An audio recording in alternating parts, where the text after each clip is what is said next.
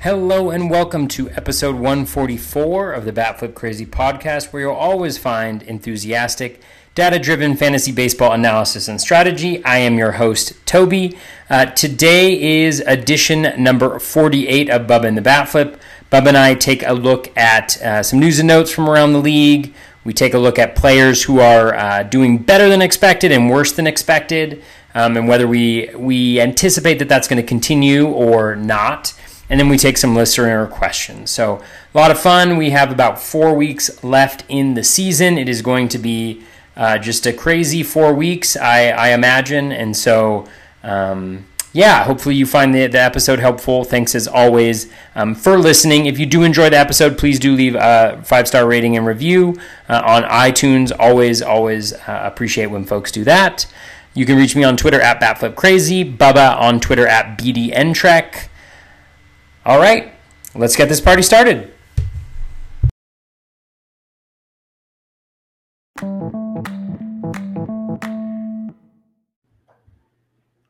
And welcome back, everybody, to another episode of Bubba and the Batflip, episode 48, coming live on a Sunday night for you as Toby is sweating out a save over here, our potential save. It's trade deadline time. We have 3 more fab periods after the one that just took place. That means the season's over half over. So we're going to talk about some first half guys that played really well or really bad, and if we buy into them in the second half, and much, much more. You can find me on Twitter at BDNTrick and Toby at BatFlipCrazy. Toby, how we doing, man? We're doing well, Bubba. Like you mentioned, sweating a save opportunity here for Mark Melancon. Initially, I was like, oh my God, he's only got 1 run to work with. Now I'm like, oh my God, don't lose the save situation here, Braves. Be better than that. Be good enough to give him an extra run, but don't be too good. So I've got my Braves hat. As a result, I have my Phillies hat on before that. What I plan to do is wear the Braves hat until the save is complete and then move back over to the Phillies. Just in case anybody had any idea that I am supportive of any particular team. No, I'm solely beholden to fantasy baseball. Yeah, it sounds that's kind of how I am with football for the most part. I still root for my Dolphins, but when it comes to Sunday, I'm a red zone guy. Just show me who's on my team. That's all I care about. I know the Dolphins are going to win the Super Bowl, so I just accept it. And like this year for baseball, the Giants are actually playing well. Surprisingly, I still don't believe they're going to win everything, but they're playing well. But like before all the trades we're about to talk about for the Padres, I was rooting for the Padres. I've been tweeting Sammy about it and talking about it. It's hard not to. I always like the Rays. And I kind of like the White Sox. Like, give me some of those teams as a postseason run. I'd be a big fan of that. So baseball fun. I'm like 100% lined up with you on teams. I got a Padres hat. I wore it last time we had the pod, so I'm not wearing it today. I like to wear the hats 2 days in a row. But I mean, just because they're an exciting team. I mean, they're young, that's all they're I exciting. want. They're fun young teams. Totally. They're They awesome. got they have Willie Maai, who I'm a huge fan of. I have him on so many of my teams, and then Cronenworth too. I have him on, I think, 3 of my 4 main events and a bunch of other ones. And so, yeah, big fan there. And then the White Sox are brilliant too. I'm a fan of the Rays, although this year, I mean, the injuries have really just hacked away, And they keep winning. I know they keep winning. I mean, kudos to them for that, right? But do I really care about that? No. Yeah. Clearly not. True. Just kidding, Yancy. But yeah, I think I'm right there with you on those teams. I think they're really exciting. I think the Mariners, I lived in the Seattle area for about 10 years and followed the Mariners while I was there. And I think they're doing some really good things, which I know we'll talk about in a little bit, but I just think they have a really great core of hitters. Everybody seems to be improving. And then I think they've got some really smart folks on the pitching and there that can turn some guys into something. And now they've got so many pieces too, that down the road when they need to trade for somebody, if nobody develops as that like top of the rotation guy or second starter, maybe they can either through free agency or otherwise acquire that type of a player. So yeah, it's exciting times in baseball. I mean, it's kind of crazy, right? Like, just with the trade deadline. I mean, I've never seen a trade deadline like this before. Normally it's like, here's a mediocre relief pitcher that might go to a contender to be the setup man. And you're like, great. Now it's like, it's nuts. So well, and I honestly, I was on another show on Thursday, and they asked me if I thought it'd be a busy trade deadline. I really didn't think it would. Because there's so many teams in contention, I didn't see this happening. And I get it's the Padres doing most of the damage, but by the time people might listen to this on Monday, Clevenger is supposed to be gone. Starling Marte and Archie Bradley might be gone. There's a lot of big names that might be on the move here that I did not see coming. So it's going to be really fun to watch. Yeah, and from a fantasy baseball perspective, I spent a bunch of my fab this week just because, I kind of know where my weaknesses and strengths are at this point. And so saw some guys that could help out. But with all the movement that's happening around the trade deadline, I mean, there's going to be so much movement in lineups over the next week. And it's going to be hard to know, like, kind of what's going to stick and what's not. So that's going to be really interesting. I was just thinking of, like, the Mariners, Ty France going there. Like, is he going to get every day at bats? Like, is Nola's leaving there? So what happens to him with the Padres? And, who takes over for that in that catcher spot? And, Murphy or whoever else is there. I feel like he's been playing every day. So we'll see. Well, it's funny you mentioned that because we're going to talk Padres trades because they've made 4 of them so far through Sunday at 8:11 p.m. Pacific time, because they might make more before the evening is over, the way they're active. So we'll start with the first big one that dropped, Mitch Moreland coming over from the Red Sox for Hudson Potts and Jason Rosario, who prospect people love both of these moves. 2 young players, pretty good hit tools. I'm not getting into the prospects part of this. They're a ways away. That'll be for another time, another day. But the important part is Mitchie 2 bags, who's turned into kind of Mitchie 4 bags at times lately, heads to San Diego. And if you look at roster resource, he's set to DH while Hosmer stays at first base, which makes sense. A lot of National League teams didn't have a DH set into play. So he can DH, especially versus right-handed pitching, the strong side of a platoon, which Roland Darby was doing in Boston at first base. I think it's a great move for them. I think it's a great, great baseball move. How do you think it affects Moreland's fantasy value? It doesn't stink that he could be in Colorado on Monday night, but after that, for sure. Yeah, well, I mean, Moreland's one of those guys where in daily he's a ton of value just because he does mash against righties. I'm saying that I haven't looked actually at his splits. I've actually found he does. Yeah, I've actually found that that's happened to me a couple of times, like with Wilmer Flores and other guys were kind of like rumored to have the splits, and then you actually look into it and you're like, oh, like Renato Nunez. I was looking at him too, and everybody's like, he mashes lefties, and then I looked and I was like, I mean, he's slightly better against lefties, but not like necessarily, destroying the world. So anyways, so Mitch Moreland, yeah, I think it's a fantastic move for them. He'll play against righties. I think in daily leagues, it's a valuable move. I think in weekly moves, I've always found, or biweekly moves like NFBC, I've always found that players like him are really tough to roster just because you really only feel comfortable if they've got 3 out of 4 on Monday through Thursday at least,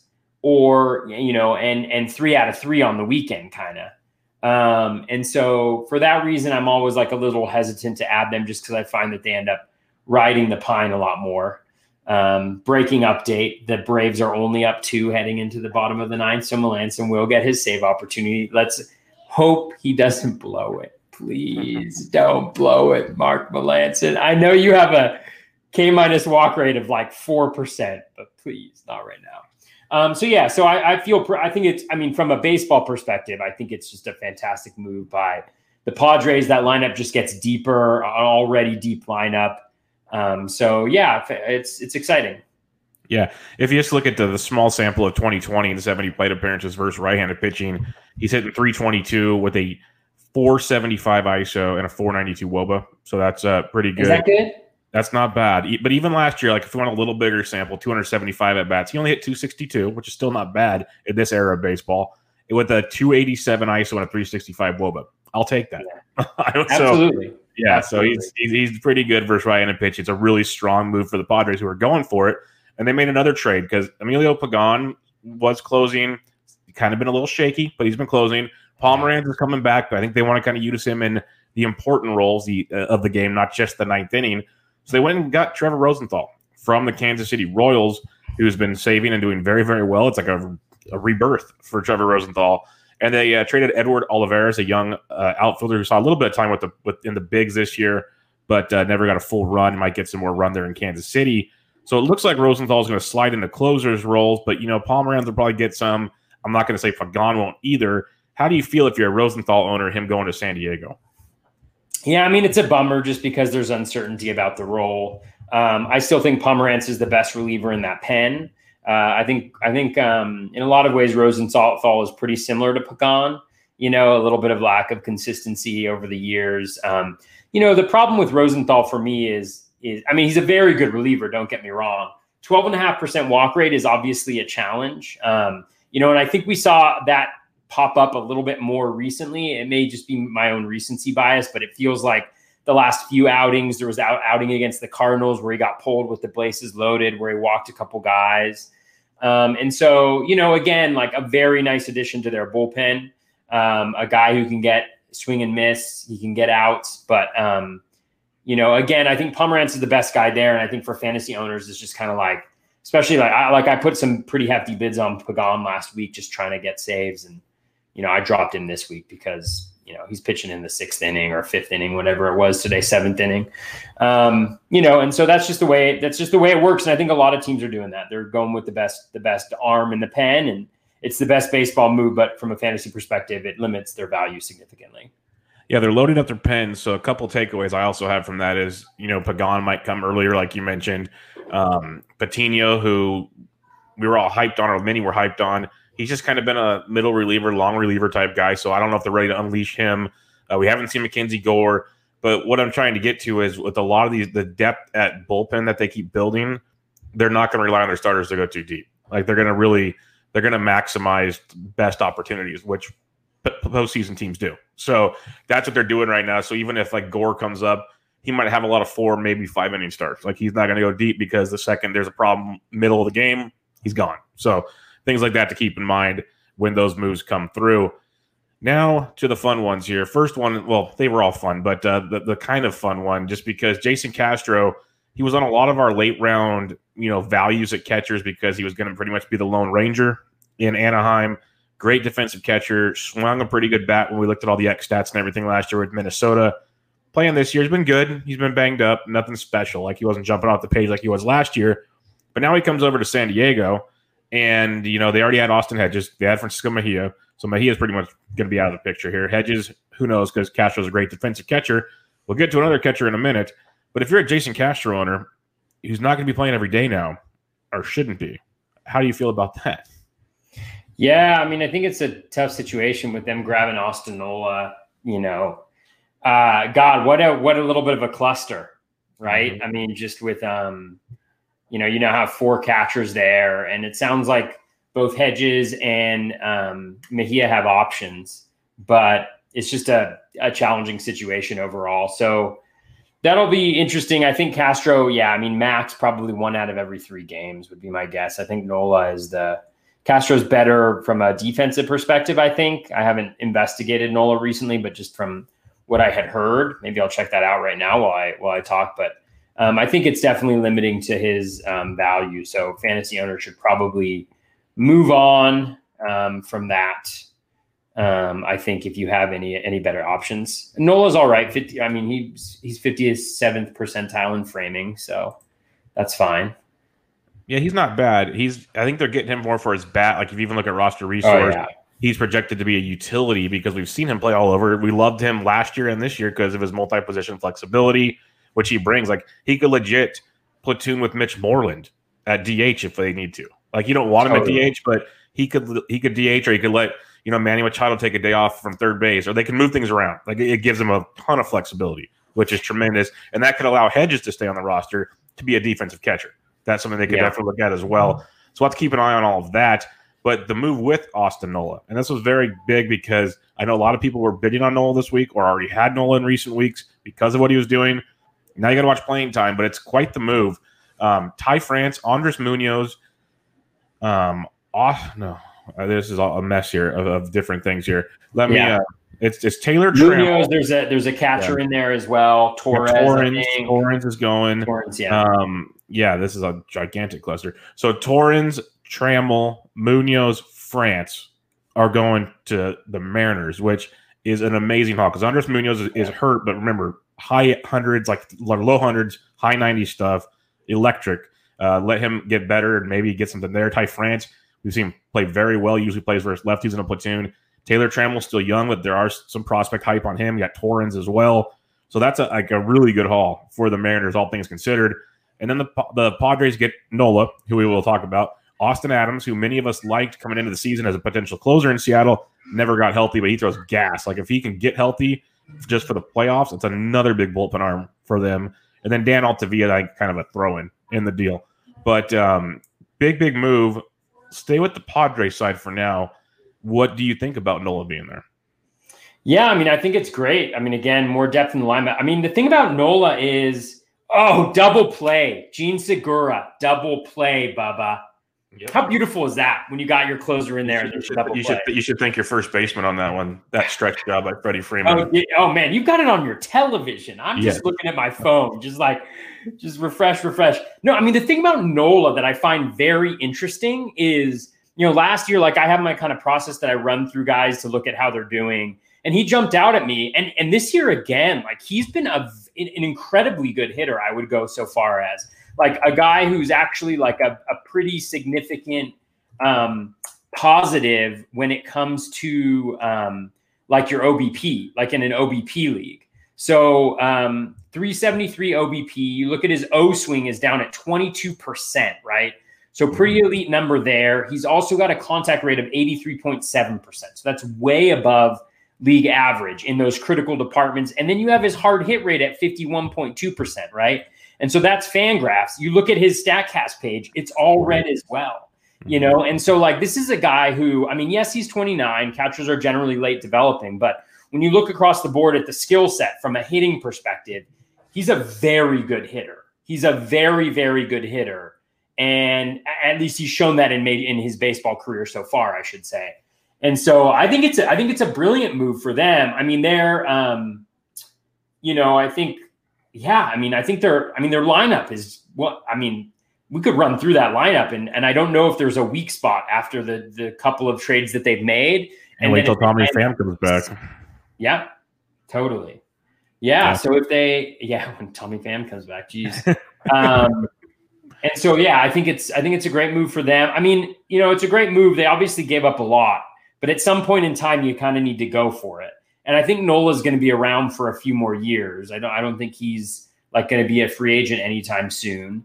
And so, I think it's a really great move for them. And especially, if they kind of, if they can get that number one starter, I mean, they're going to be a force because offensively, they're going to be so deep and so solid and have so many players that have really good approaches too, like high OBP guys like Grisham and others. So it's just really nice. And then you think about adding a number one starter along with Paddock and Lamet. Richards is struggling. Who am I missing there? There's one other decent guy they have. Woo! Zach Davies, who I love the changes Zach Davies is making.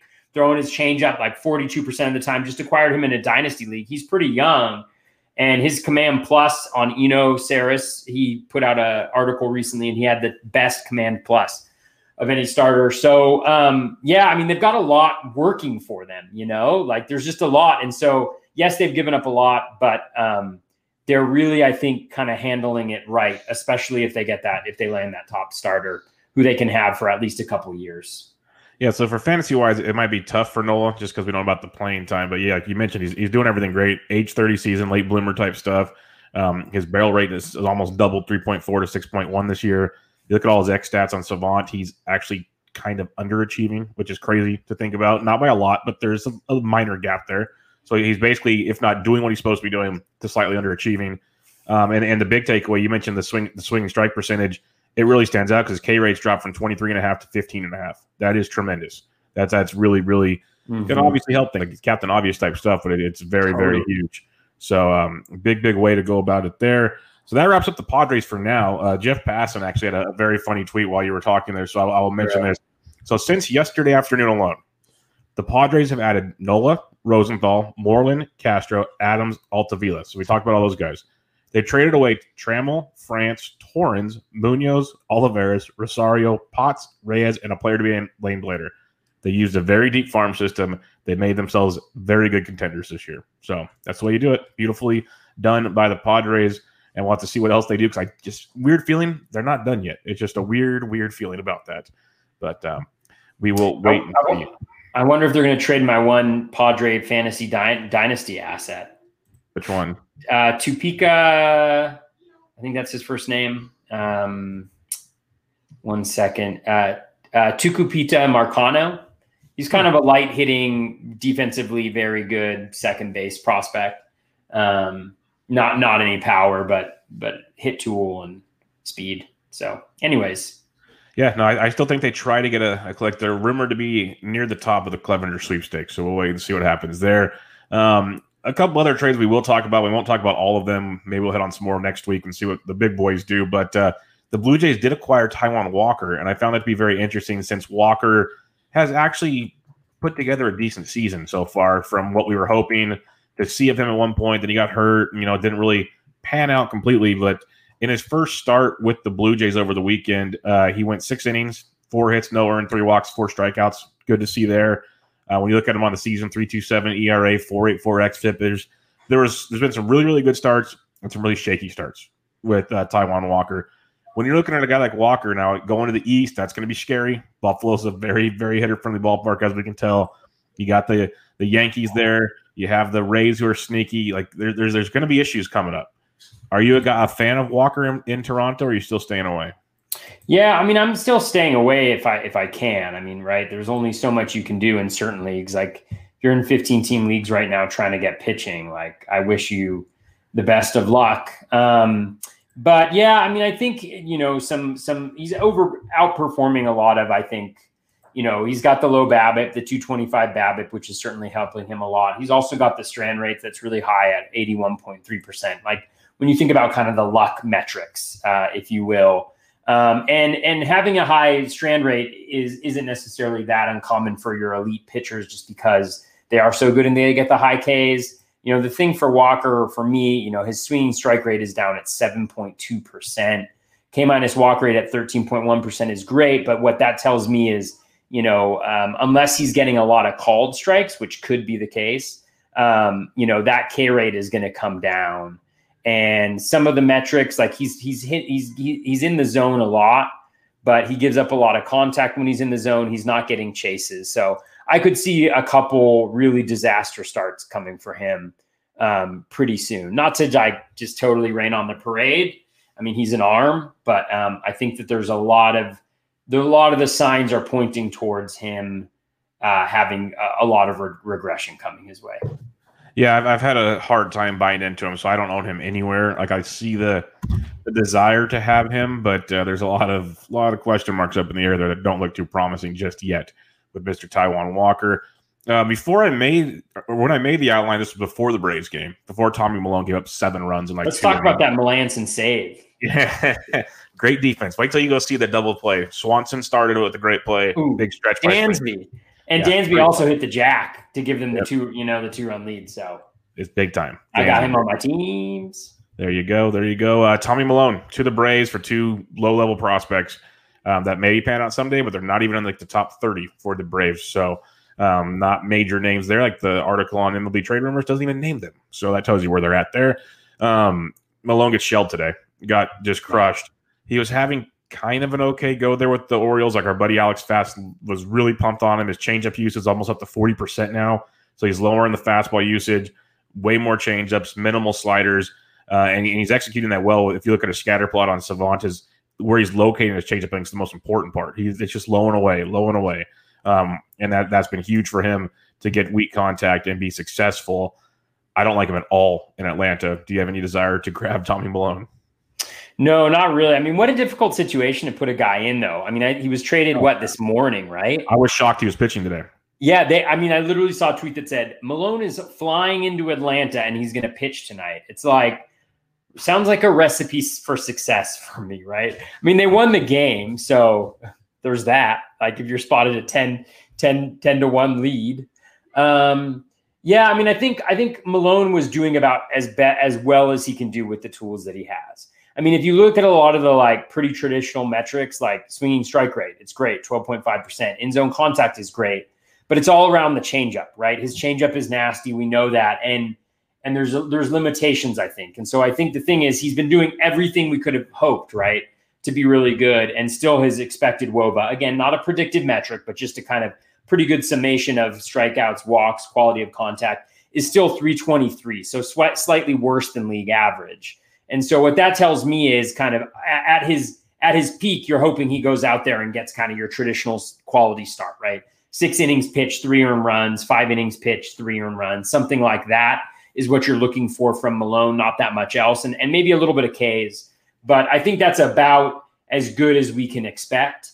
And then I think the NL East, yeah, I mean, the AL East was hard, is a decently hard hitting division as well. The NL East is too. So not a massive change there, but certainly not a guy that I've felt brave enough to roster on my team so far. Yeah, there's no chance I'll have him on my roster. Not going to happen. I'll take my gamble somewhere else with like a middle reliever. I will not have Tommy Malone on my roster. Yeah. The last piece we'll talk about here before just a quick run through some news. Michael Pineda, love him or hate him, there's been some great moments with him. There's been some Pinata moments. There's a reason his nickname is Michael Pinata at times. But he's returning from his absence on Tuesday to face the Chicago White Sox. Not the best matchup to return to, but he's coming back, and he's a big strikeout arm. Will give up some home runs. Like you said with Taijuan Walker, like you're looking for arms, especially in deeper leagues. Pineda's always kind of been one of those guys that has my attention. Like I like him as like a streaming option for sure. Pick my battles with him. What's your thoughts on Michael Pineda? Yeah, I mean, I think Pineda is he's solid, right? Like we kind of know the book on him. Pretty good stuff, although not necessarily where it was earlier on in his career. I think he's lost a little bit of velocity over the years. Pretty decent control. So the K- walk rate looks nice. The swinging strike rate looks pretty nice, but he's always been vulnerable to that quality of contact issue on a consistent basis. So it's challenging to throw him out there. I'm not putting him out there against the White Sox. It is tough because it would be a 2-start week.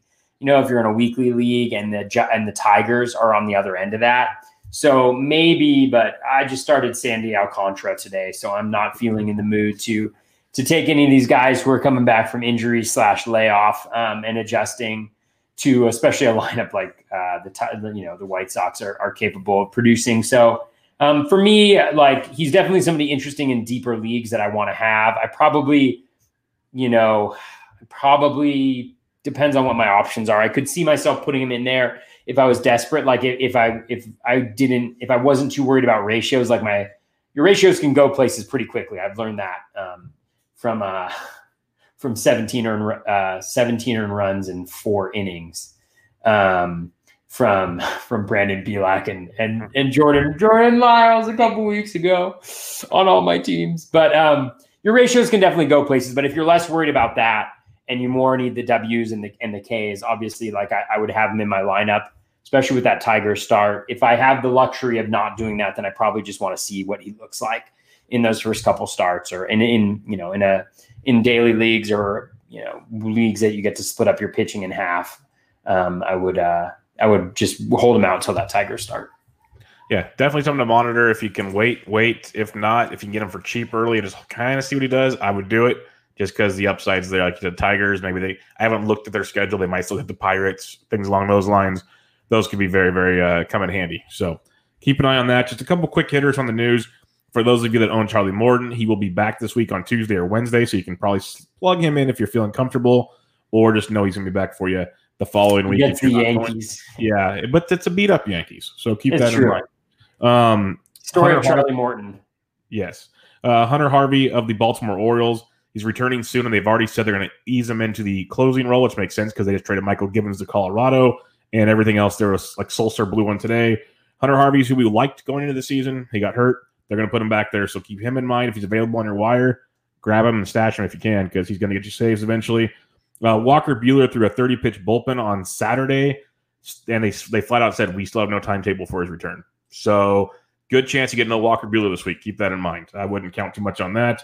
Interesting. I did see on Twitter recently that they have TBD on Thursday. Really? And he threw today, which would put him in line, or yesterday, whichever day it was, which would put him in line for Thursday. I saw a couple people tweet that out, but again, they probably won't confirm. And they also said his finger was uncovered. So it sounds like hopefully the blister issue is improved. And he only threw 30 pitches, so he's not going too deep if he returns. God. Yeah, so even if he plays, I don't know if I want to start him. So brutal season we're getting from him. If you have the Oakland A's, keep it in mind. They had a They don't know. They haven't said if we assume it's a player. They have said a member of the A's. It could be a staff. We have no idea. One person so far is what's come out. Could be more. They're doing tracing, all that good stuff. One member has tested positive. That's why they did not play today in Houston. And just to give you a heads up, they start with Seattle this week on Tuesday for 3. So if you're in a bi-weekly league or something, probably sit your Mariners as well. Just something to think about. JD Martinez was hit on the wrist at bat today. MRI was negative, but he's been struggling a ton. We're going to talk about him a little later. Just keep an eye on him. And there's a bunch of other little news, but little nuggets there for your main players that should be returning or not returning this week when you set your lineups. All right, first half guys that played really well or really bad. And what we think going into the second half is we're just a little over the halfway mark, depending if you're the Cardinals or someone else. Depends on where you're at. But we'll start with Brandon Lowe of the Tampa Bay Rays. And this guy has been absolutely amazing. Hitting 282 on the year with 10 home runs. Last year he hit 17 in 82 games. He has 10 homers in 33 games already this year. You look at his X stats are outstanding. The barrel rate's up to 20%. Hard hit rate's actually lower than it's been recently, but still very good. Strikeout rate's down 11% from last year, down to 23.7%. All his X stats are great, and I will sit behind the comment that he mashes right-handed pitching. So he's going to at least do that. He hits 272 this year with a 321 ISO and a 285 ISO last year, even a $196 the year before. So I'm going to say he hits right-handed pitching very, very well. He's been getting some at-bats versus lefties. So everything you look at, he's having a monster season. The question I have for you, who understands these stats way better than I do and can dig deeper than I can, is this sustainable for the rest of the season? Yeah, I mean, I think sustainable is always an interesting question, right? Because oftentimes these guys are on our list because they're doing either really a lot better than people expected, or the projections expected, or a lot worse than people expected or the projections expected. And so with any situation like that where you're good enough or bad enough, to be showing up on these lists, the chances are there's going to be some regression coming your way. But I definitely like the way that Lau's approach has improved. So, he's being more selective at the plate. His O swing is down about 8%. So he's got a clue of what he's looking for when he steps into the box. His contact rate is also up 3%.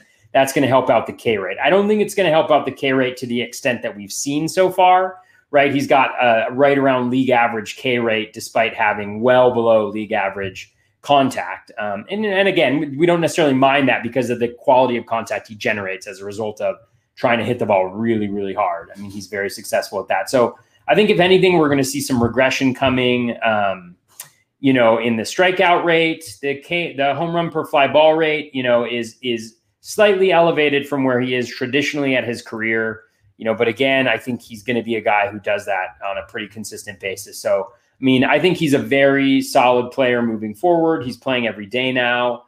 And I think you probably won't see as good a second half as we saw first half. I think there'll be some regression.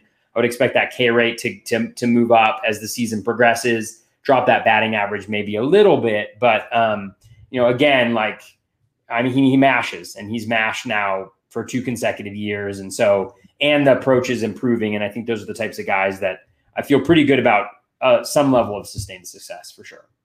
Yeah, there's going to be many guys when we go into the offseason, we do, looking at rankings and other things along those lines that will be very interesting. And Lau's going to be one of them because I know he's never on anyone's list. He's not like he might crack your top 20 at second base. Maybe I didn't see many go past 15. I'll tell you that much.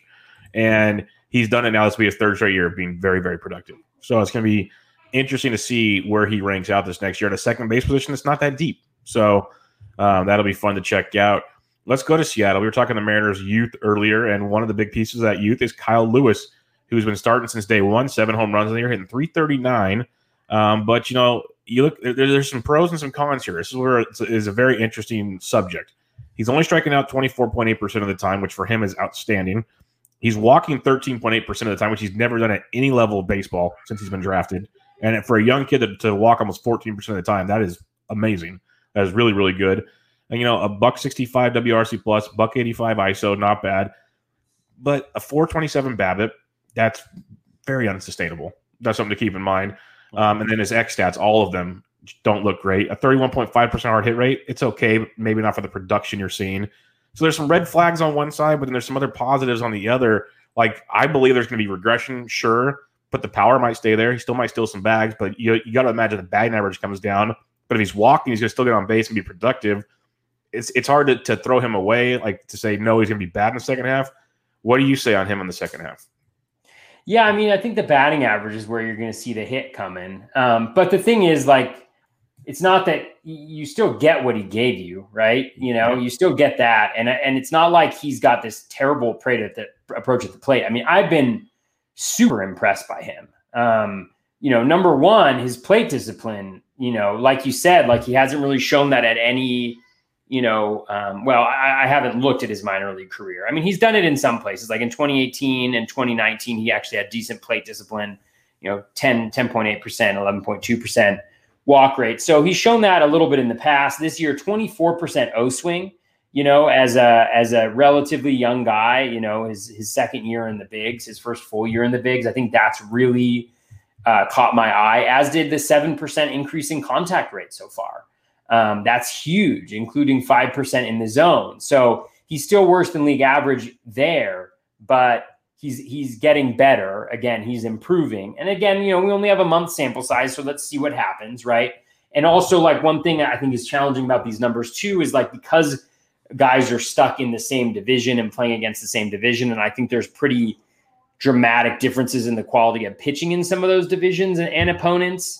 I think it could, some of that is probably factoring into this as well. The hard hit rate is up, but still not necessarily where you want to see it. But I think the benefit there is that when you look at his StatCast metrics, they're actually really good. You know, barrel percent 72nd percentile. You know, the expected metrics are all well above league average.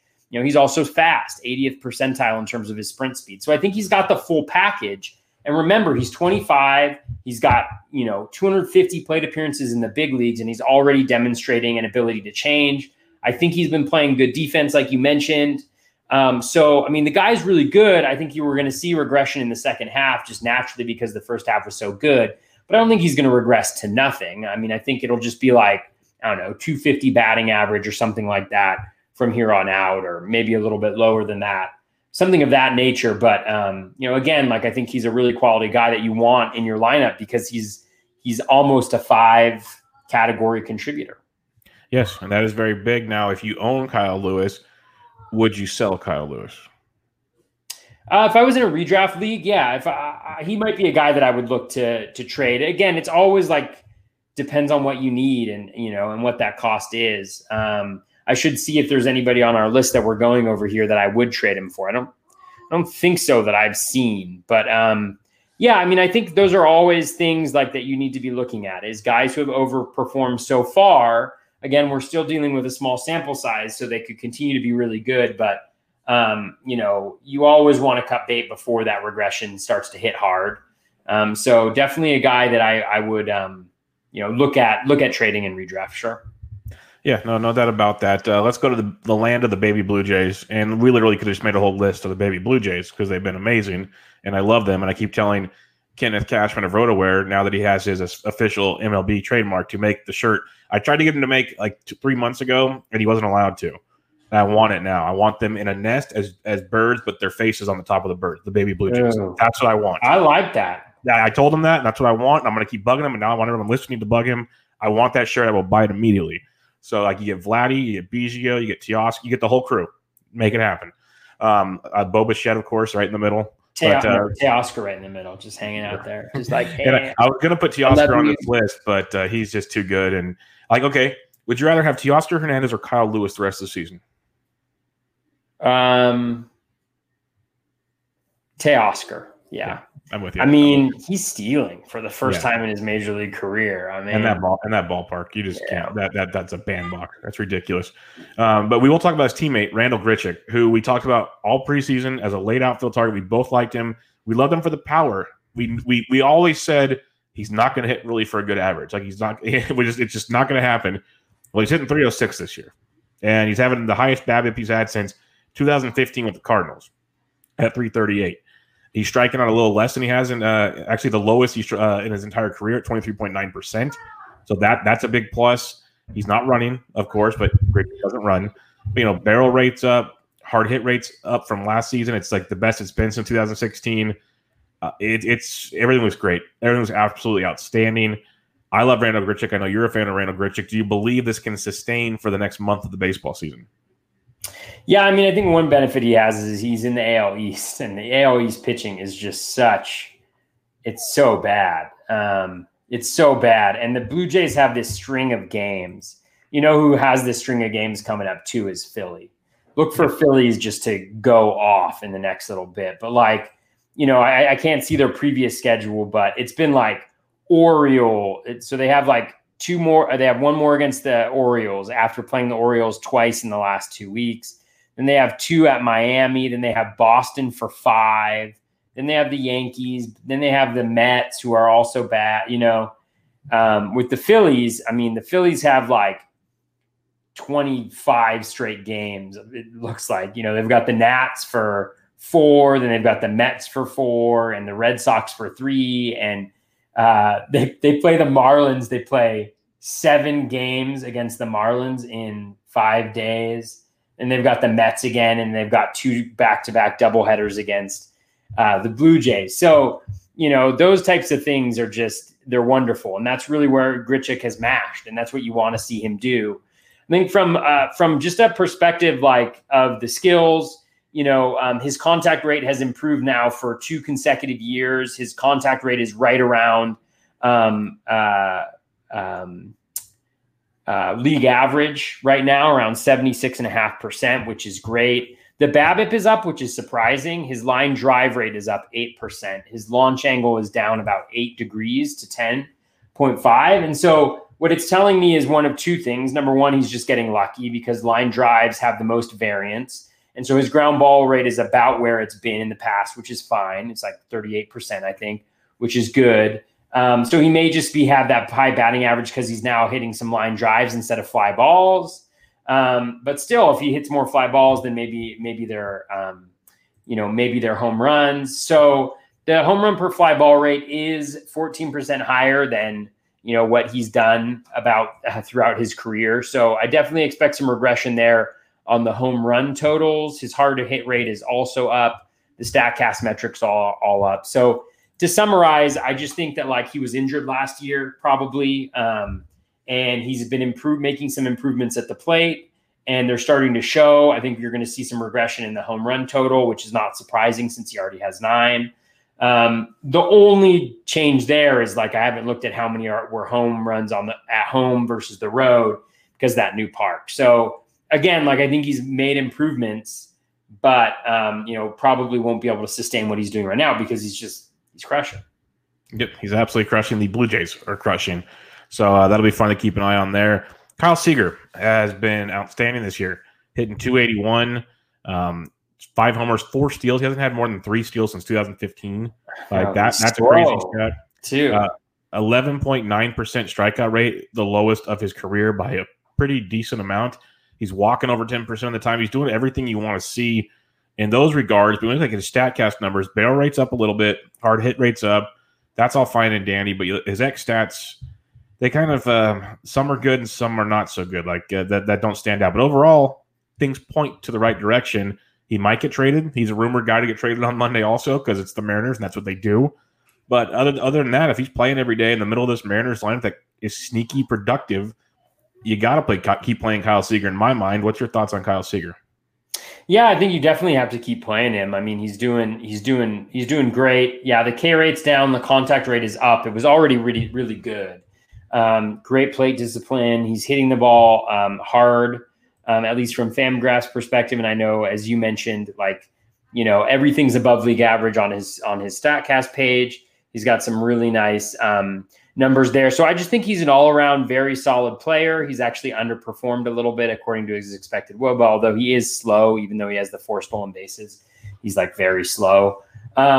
So I think he's solid. He's fine. I think the one change that I've seen in his batted ball profile, his ground ball rate. Do I have him up? Is this him? Man, I looked at all this stuff beforehand, so maybe I'm just confused. Yeah, his ground ball rate. Okay, there we go. His ground ball rate's up about 9%. And I think that's why you see potentially the higher BABIP than he's put up. I think he's a launch angle guy who got maybe a little too far in the fly ball range over the last little bit. And so, yeah, I think that might benefit him a little bit. I mean, maybe getting that ground ball rate a little bit lower than league average, but that's all to say. I think, he's fine. Power down a little bit, but yeah, he's fine. Like in a 15-team league, he's fine. In a 12-team league, it's kind of like, nice little guy to have on your bench or to put in when he's facing good matchups. Yeah, definitely. I've had him in deep leagues. The shallow leagues, I think I might have actually dropped him for someone else this week now that I think about it, because he was – the last few weeks have not been as good for Kyle Seager, let's put it that way. Mm-hmm. So I'm worried that it might keep falling, but overall the product is very strong. Let's talk about a guy that just hasn't really had it going since maybe the first series of the season, and that is JD Martinez. 3 home runs on the year, hitting 207. Everything you look at is down for JD. Striking out more, 23.5%. He hasn't struck out that much since 2017. Walking 10.6%. That's kind of in line with what JD usually does, but barrel rates down, hard hit rates down to 37%. That's really low for JD Martinez. All of his X stats, they obviously say he should be better, but in reality, a 236 X batting average, you still expect much more from JD Martinez. Like if you just do the simple, the easiest approach to StatCast, and you look at his little chart right at the top of his page, usually it bleeds red. There's a lot of blue in this one. Like it is not making me feel comfortable at JD Martinez, who again, like I said earlier, got hit on the wrist on Sunday. The MRI is negative. That could affect his hitting coming forward. It's scary if you're a JD owner because you don't want to keep playing him, Toby. But what are you doing with JD Martinez if he's on your roster? Yeah, I mean, I think it's hard not to play him. Just given what's happening. I'm really interested actually. Easy. Let's see. What is his 110.7 is his max exit velo. I'm just checking something. JD. Yeah, so it's down about 2 miles per hour in terms of his max exit velo. I just wonder, there's a couple things going through my mind. Like you mentioned, he's definitely earned the really terribleness that he's had this year. And the challenge is, right, with a guy like that, he's 33, he's a DH. He's not necessarily, the most physically fit dude. He's had an injury history, kind of throughout the last few years. And the StatCast metrics definitely support that there's that the quality of contact that he's making is down. And even having like a 2 mile per hour drop in his max exit velo is something. So it's hard to know how much it is here to stay, how much is just a small sample size. Maybe it takes him a little bit. Maybe he's very routine oriented and he just hasn't been able to get into it yet.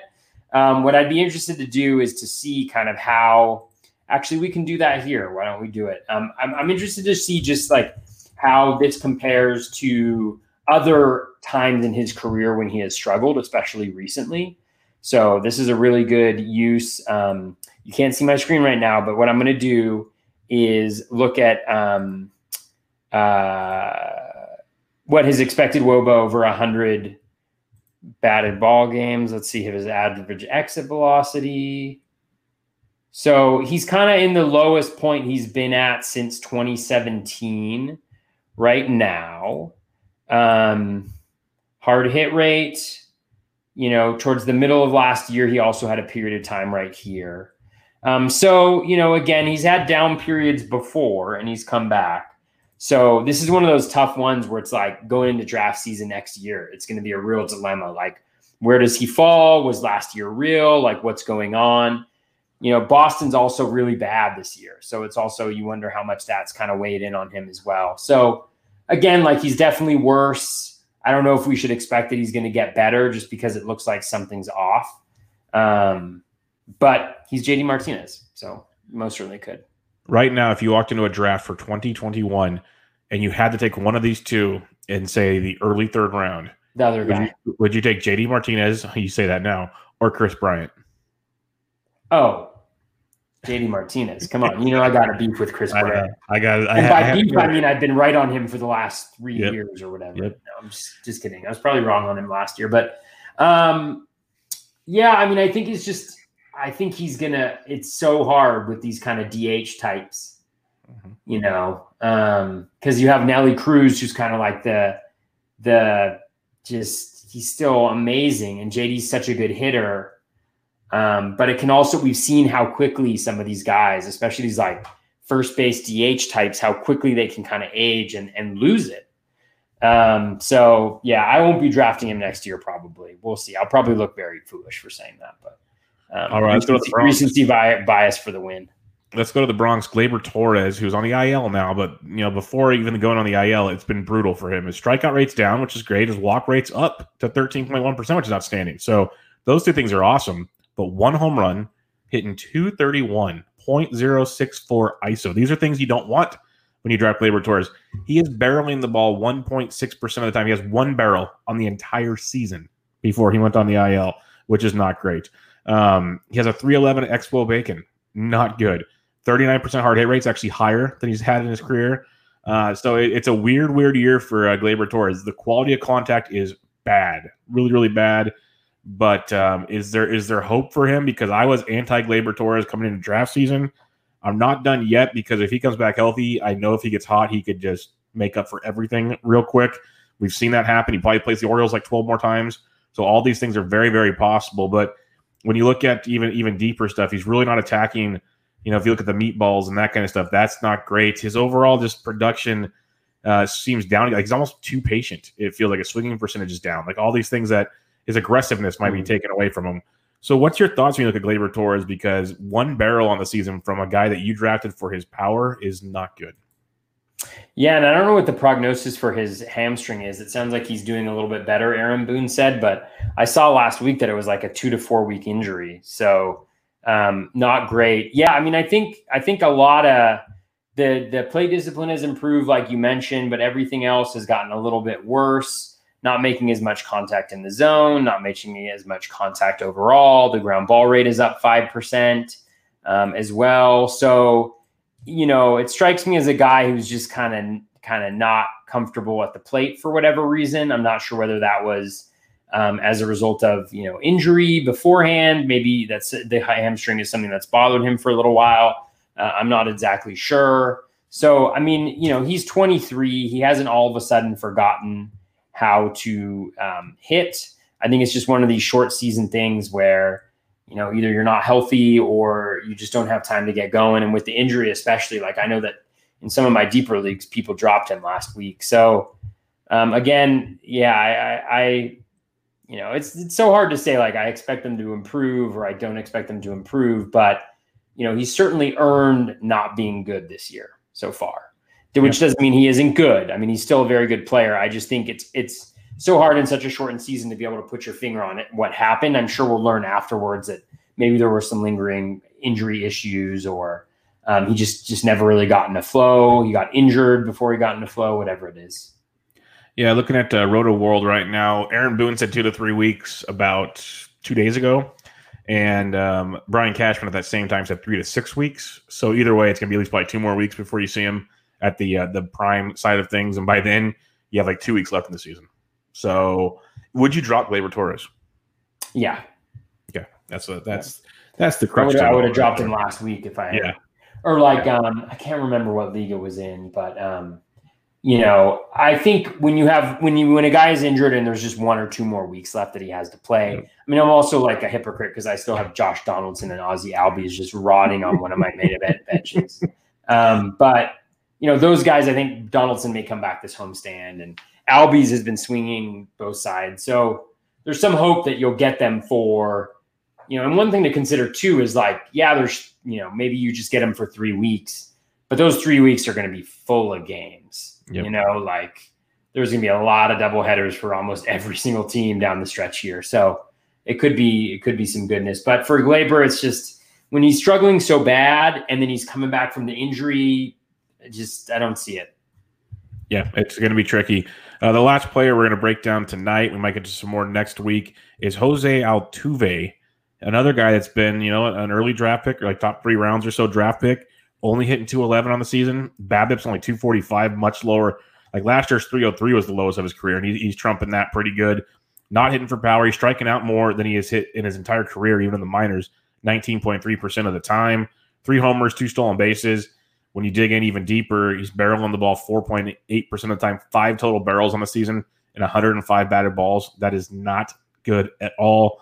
The hard hit rate's actually pretty similar to his last 3 seasons, so that part stands out as being okay. But overall, not looking good for Jose Altuve. He started to hit a little better the last few games. Maybe there was something going on because he kind of got banged up, then came back. Who knows? Are you a believer in maybe a Jose Altuve strong, last 3 weeks of the season, or are you kind of thinking this might be what we get the rest of the way? Yeah, I think I'm still a believer. I think when you look at like a lot of the underlying metrics, they're not that different, right? We're talking about a month here. We've had a month so far in the season. It feels like so much longer. But like his contact rate is only down. It's down about 2%, but his in-zone contact rate is up, about 2%. He's swinging at more pitches outside the zone. His hard hit rate's right about where it has been. His ground ball rate is up just a little bit, which makes it 2 consecutive seasons. That's a little bit concerning. But again, like I think if we were to go back and look at how this type of a struggle, let's actually I like doing these comparisons because I actually think they're super helpful. So let's do the splits tool and let's just look at his WRC plus by month. How do I do it by month? Where am I missing this? I know this is very fun. Why am I forgetting how to do the month?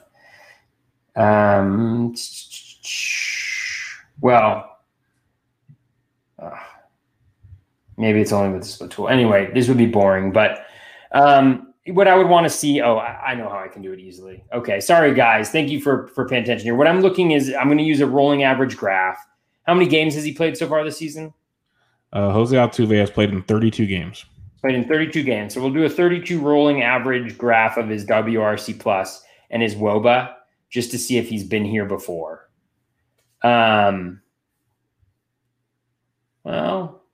This is about the lowest he's ever been in a 32 game rolling WRC plus. In the middle of last year, he had a similar spike in the middle of the season that got pretty close. So, maybe, I don't know. It's tough, but he's the type of guy you could see falling to like around pick 100 next year in like a draft. And that'll be a really interesting dynamic, but he's not that old, right? He's like 30. He's 30 years old, so I don't see why he would get worse so quickly. I mean, I know there's like he doesn't know what pitch is coming and stuff like that, but I don't see enough changes in the profile to actually think that that's a thing, and I don't think that was going on last year either. So I don't know. He hit just fine on the road, also. Yeah, so it's just I think he's in a low point. Maybe he's not the hitter that he was earlier on in his career, but I still think that there are good days ahead for him. Yeah, no doubt about it. But there's a lot of players we could have talked about. There's a lot more that a lot of people are curious on. We have a couple listener questions we'll get to a little later that highlight a few more players that I thought about putting on the list. But let's get into Fab. This was, like I said, we have 3 more weeks after this. So a lot of people are out of money. I'm out of money in TGFBI, and I'm not happy about that. But I looked at my roster, and I had no choice. Like I've had every injury under the sun. It's been ridiculous. And so it's just going to be what it is. I'm just going to write it out and see what happens here to end things out. I'm second in my league right now, praying that I can just keep battling week after week. But it's been brutal. Every guy I pick up, then he gets hurt. Like it's just been, no one needs my sob stories, but it's been annoying to say the least. But when you look at Fab this week, Toby, the big guy for most leagues was Ian Anderson. He went in 201 total NFBC leagues, high of 417, low of 9 in my TGFBI league. He went for 204, runner-up of 142, so not too shabby. But guys like Gregory Soto, Dane Dunning, Belt getting some love. Sam Haggerty, who I thought most people should have picked up last week but didn't. That was interesting. Those are the big guys overall in the NFBC. What were some names that stood out to you when you're looking at Fab for the week?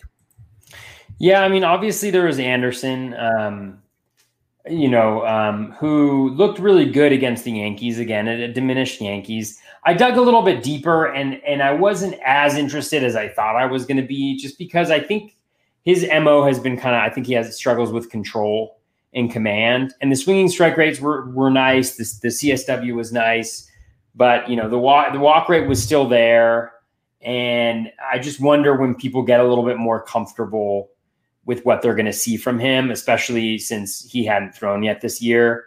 I was just a little bit off. He's got the 2 starts this week, but it's like, I think it's at Boston and then at home against the Nationals. So, okay, not like the best 2-step that you want in the world. So he was certainly interesting. And obviously now you're just kind of taking shots at guys you want to improve. My biggest bids of the week were for Gregory Soto. He's been a guy I've been tracking all year. He's looked really good. He's got those 2 saves. I know everybody's like, they want Jimenez to come back and take the job. Joe Jimenez has never been good. No. I mean, let's look at his career. He's never been good. He has never been good for an extended period of time. Maybe in like 2018 before the ball. And Soto's really good. The velo's up. Everything looks really nice. He's not really walking guys. So he was the guy that I kind of put a lot of my leagues on the line this weekend for. So really liked him a lot. Dane Dunning, I really liked him after last week, and I didn't put him bids because he wasn't on the schedule. Yeah, that bummed me out too. I actually, I'll let you keep going here in a minute, but like Mike Curlin and I both said it the day it was Dunning versus Mize. I was more excited about Dane Dunning. I think he's like, I know Mize is good, but when it comes to fantasy for strikeouts and that kind of stuff, Dunning's the guy over Mize for me. Like that's how it's always been in my book. But like you said, is they weren't guaranteeing him another spot. Like they still haven't guaranteed him one after this. Like what he did today, which was phenomenal. Well, stuff. I saw a tweet from the man at Renteria said that he's earned a spot. Okay, good. Okay, good. And he's got initially. Just like he did today. Sign him up. So continue. I'm with you. I'm mad because I spent my last fab last week, and I spent my last fab last week on just keep them honest bids, but no one bid on these guys, and that kind of pissed me off too. So that stunk. But I got Sixto Sanchez for $44, so happy about that. But nice. I would have put Dane Dunning bids out there, and I didn't. The same reason you did. So continue. Yeah. No, I mean, I think he looked really good skills wise. And he's one of those guys who's like doesn't have the name necessarily, but has been successful. So. He was a guy. I didn't get any shares, I don't think, which I was sad about. Haggerty, I like a lot.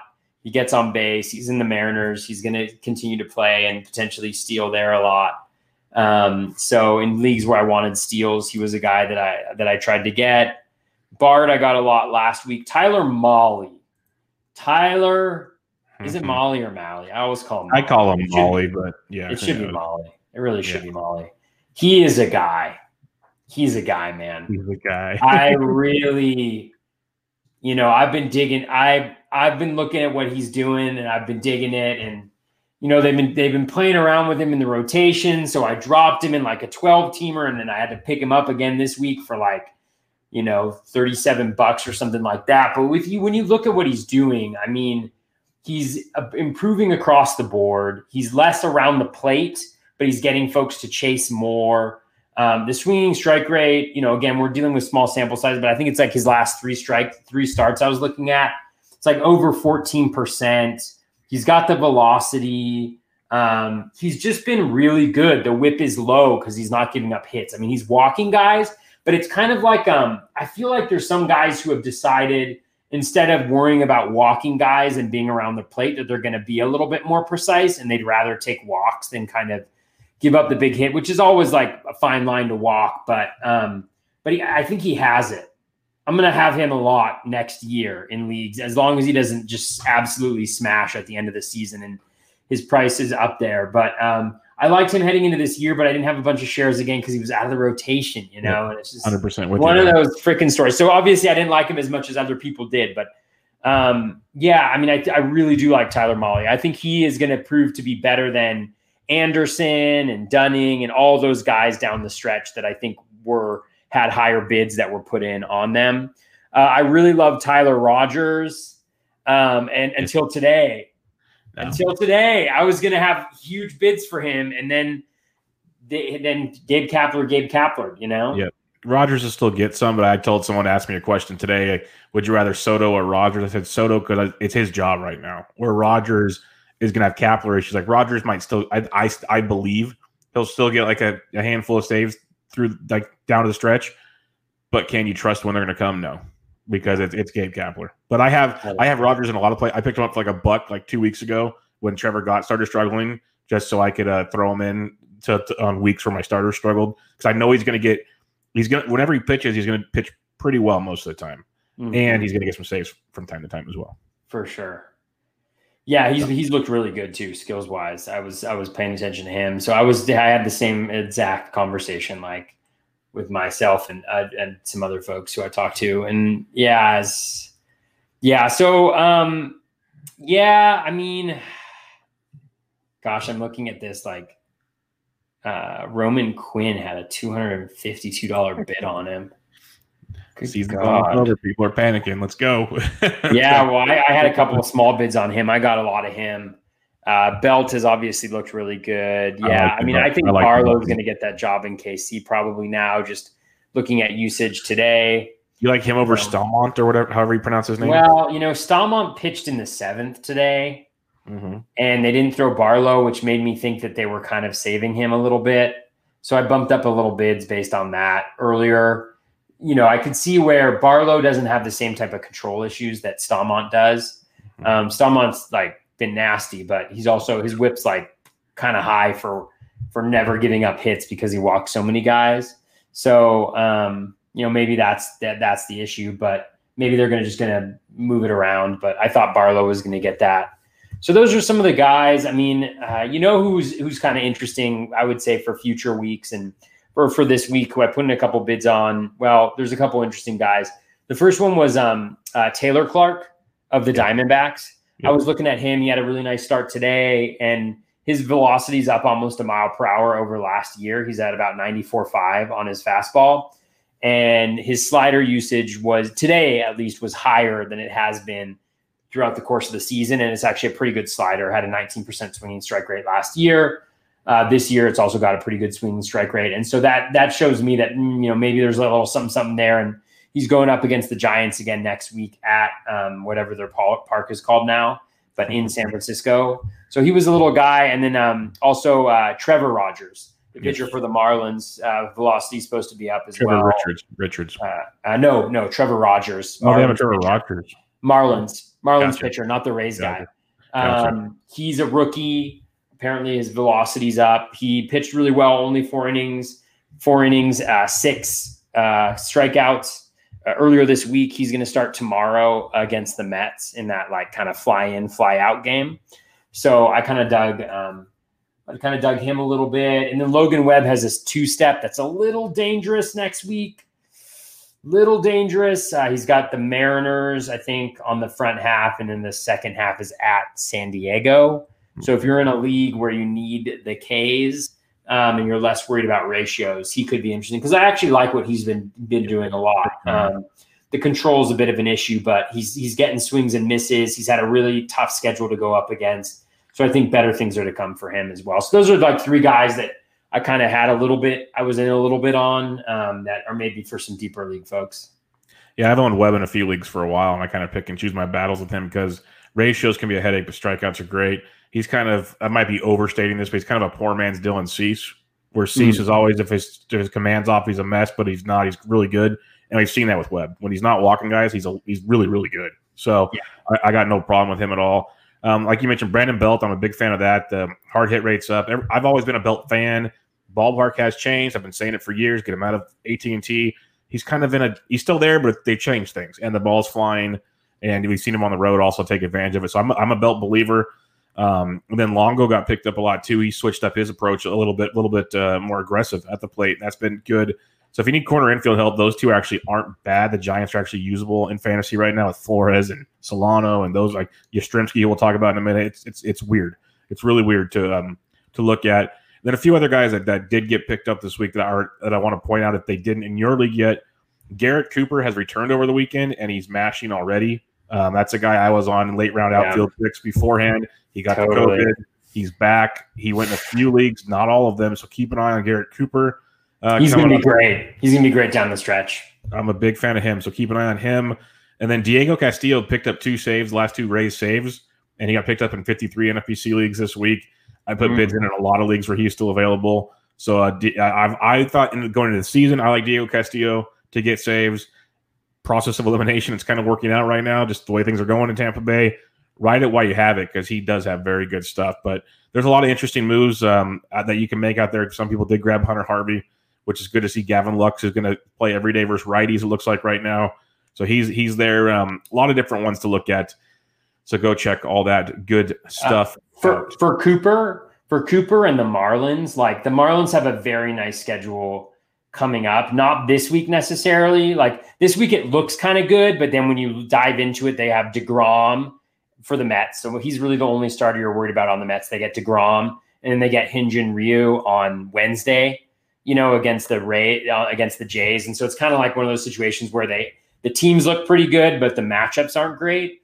But after this week, the Marlins schedule, they have no breaks. They have at Atlanta, bad pitchers. They have 6 against Philly over 4 days. Pretty much all bad pitchers except for Nola and maybe Wheeler, but they're not anybody you're afraid of, right? And one of the worst bullpens in Boston.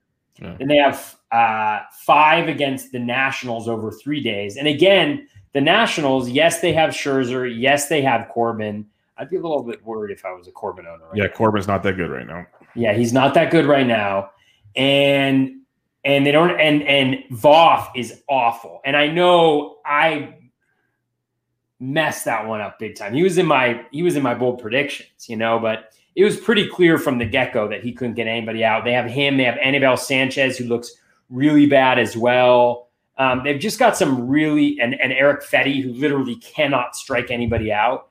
So they're really bad. Don't think of them as a good pitching staff anymore. Then they've got the Braves again for 4. So you essentially have like 20 plus games against the Braves, Phillies, and Nationals, who all leave a lot to be desired. And that's going to be Garrett Cooper in there every single day because he's their best hitter. I mean, I think he's their best hitter when he's in there. So huge shout out to that. I picked him up in a couple of leagues as well.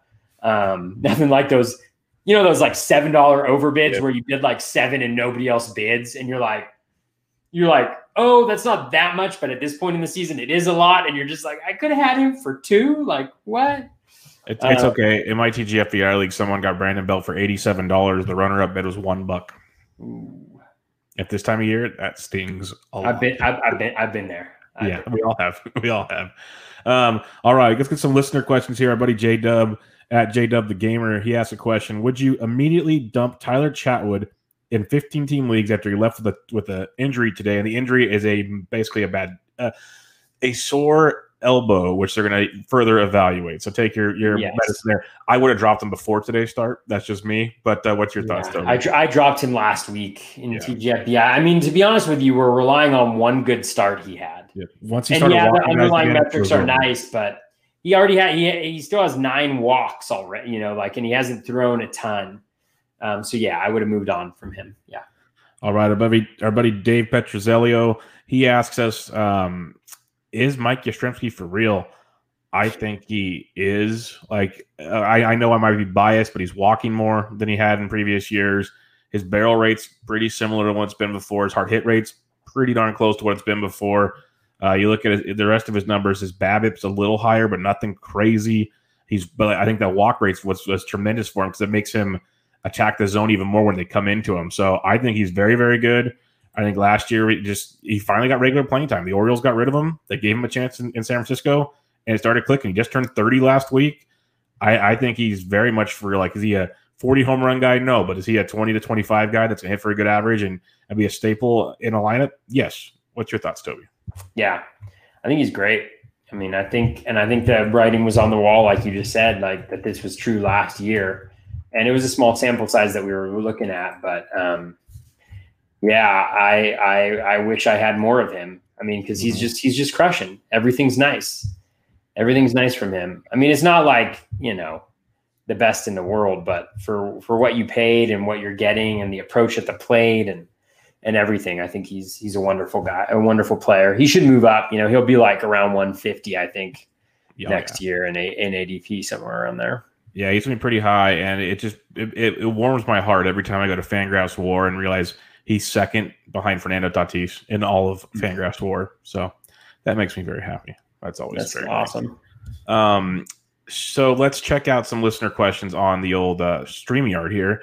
The _ Lala Halulelo. I can't. I have no idea. Sixto Sanchez absolutely dealt over the weekend. He has his Sixto a top 10 starting pitcher upside. That's bold. I don't know if top 10's there, but he's darn good. What about you, Toby? Yeah, I mean, he's really good. Top 10 at this point is asking a lot, but he certainly has the stuff, right? He's got the velocity. He's got the changeup, the absolutely wipeout pitch. So I think he's really good. I didn't get any of him. And I'm sad about that, but yeah, I think he's really good. But again, top 10 now. I mean, there's some pitchers that have really come forward. Like you think about, next year's first round is just going to be insane. The hitters, the pitchers. I mean, because all these guys like Bieber's going to be up there with the top guys, Gallen's going to move up there. He's been looking nasty. Like there's some guys who are stepping forward. So top 10 is, I don't think anybody comes on the scene and you're like, he's going to be a top 10, maybe like Strasburg or somebody like that. But, but he's certainly very, very good. Yeah, no doubt about it. He's very good. And it will be fun to see where these guys all go next season. And then Joe G414 asks, it was when we were talking about Austin Nola, like, let's reiterate it. He asked, is he a primary catcher on your fantasy team? I have no problem, like in a 2-catcher league, having him there because he's going to DH. He's going to be all over the place. Is he their primary catcher? I don't think so. But what do you say, Toby? Nola? Yeah. I think he will be. Okay. I think he will be. I think the difference between his bat and Castro's bat, and Castro's defense and his defense is sufficient enough that he'll get more starts. But I do agree with you that they'll probably move Nola around, like you said, like DH and stuff like that. I think he'll get the plate appearances though. Definitely. I think he'll play. I think he plays 5 out of 7 games a week at least, if not more. Like he'll be there for sure. So that's why he'll be fantasy viable as a catcher. Very fantasy viable. So for sure. All right, Toby. Like I've said a few times on the show, we have like 3 weeks left, 3.5 weeks left, give or take. It seems like it's actually been a long season already, and it hasn't been. So, any final thoughts? You just keep grinding, man. I'm worn out, man. I was up till 4:00 in the morning last night doing fab. It's just brutal. Yeah, I mean, I think what I think is going to happen, I think it's going to get crazier the closer we get towards the end of the season. I just think there's going to be a ton of maneuvering, just roster maneuvers, guys, having kind of phantom injuries who are key pieces for the future, who their teams are kind of out of contention, things like that. So I think it's going to be, I think that last week is going to be pretty crazy. I think, crazier than usual. Hopefully you guys stay safe. And really unfortunate to hear about the A's having that positive test, just because we had almost made it a week, I think, in between positive tests. So hopefully that happens. People continue to stay safe. But yeah, I think it's going to be crazy down the stretch. And I mean, the thing is, don't forget, there may only be 3 weeks left, but it is going to be a busy 3 weeks. Guys, we actually have 4 weeks. 4 weeks left, 3 weeks of fab. 3 weeks of fab, yeah. So it's like, I mean, we still have half the season, guys. Yep. And it doesn't feel like that, but half the season is still there for you to improve and get your team better and still work it. So good luck to everybody. Thanks a lot for listening. Always appreciate it. Yep, it's going to be a grind and keep on moving on because it's going to be wild. And like we see every day in the standings, like everything's so tight because it's been so short that you can move a lot in certain days. So keep going at it and keep listening to the show. We appreciate it. And we'll be back with you guys next Sunday. Toby's on Twitter at BatFlipCrazy. I'm at BD Intric. This was Bubba and the Bat Flip, episode 48. We'll catch you guys later.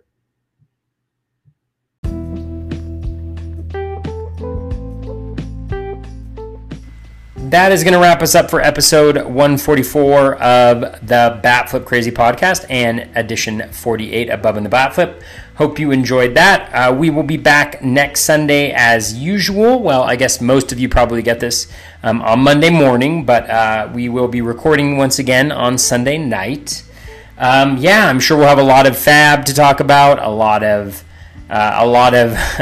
just exhaustedness from trying to keep up with all of the things that are going on right now in baseball. But should be really fun with the trade deadline coming up, see who moves where and what happens as a result of that. Thanks as always for listening. Really, really appreciate it. Best of luck with all of your health, all of your tracking your fantasy teams, and just trying to get healthy players in the lineups. Take care and be kind to one another.